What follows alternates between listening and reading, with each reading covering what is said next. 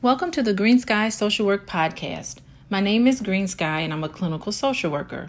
I am introducing the third part in a series on intimate relationship. For today's topic, let's take a step back to discuss why it is important to be true to your own feelings when you are involved in an intimate relationship.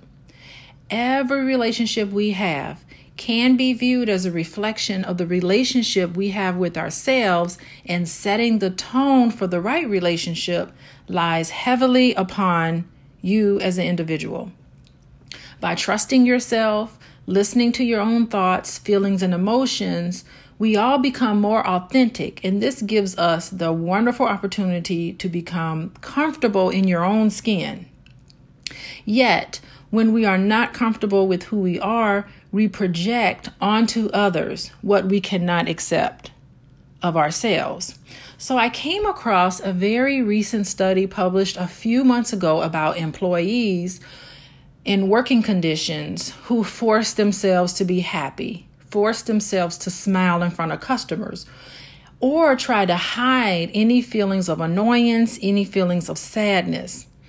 What this study found is that individuals who hide who they are, hide their emotions, are at greater risk for heavy drinking after work.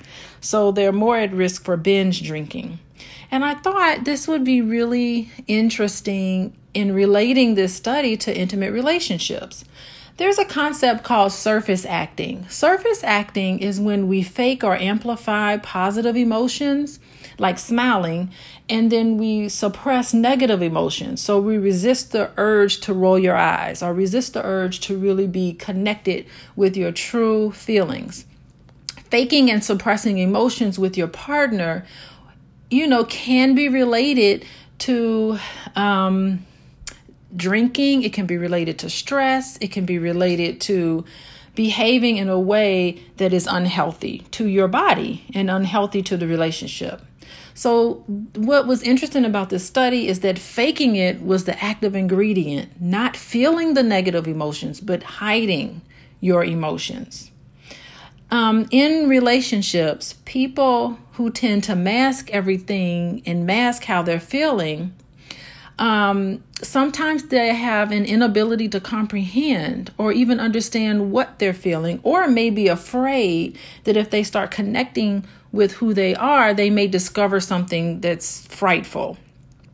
In an attempt to drown emotions, we do flush away our instincts, and we use alcohol, drugs, cigarettes, anything else that can be used as a distraction. And it keeps us from dealing directly with what's at hand. The greatest tragedy of the matter is that when we choose to forget the bad, we also choose to forget the good. Thank you for listening to the Green Sky Social Work Podcast. My name is Green Sky.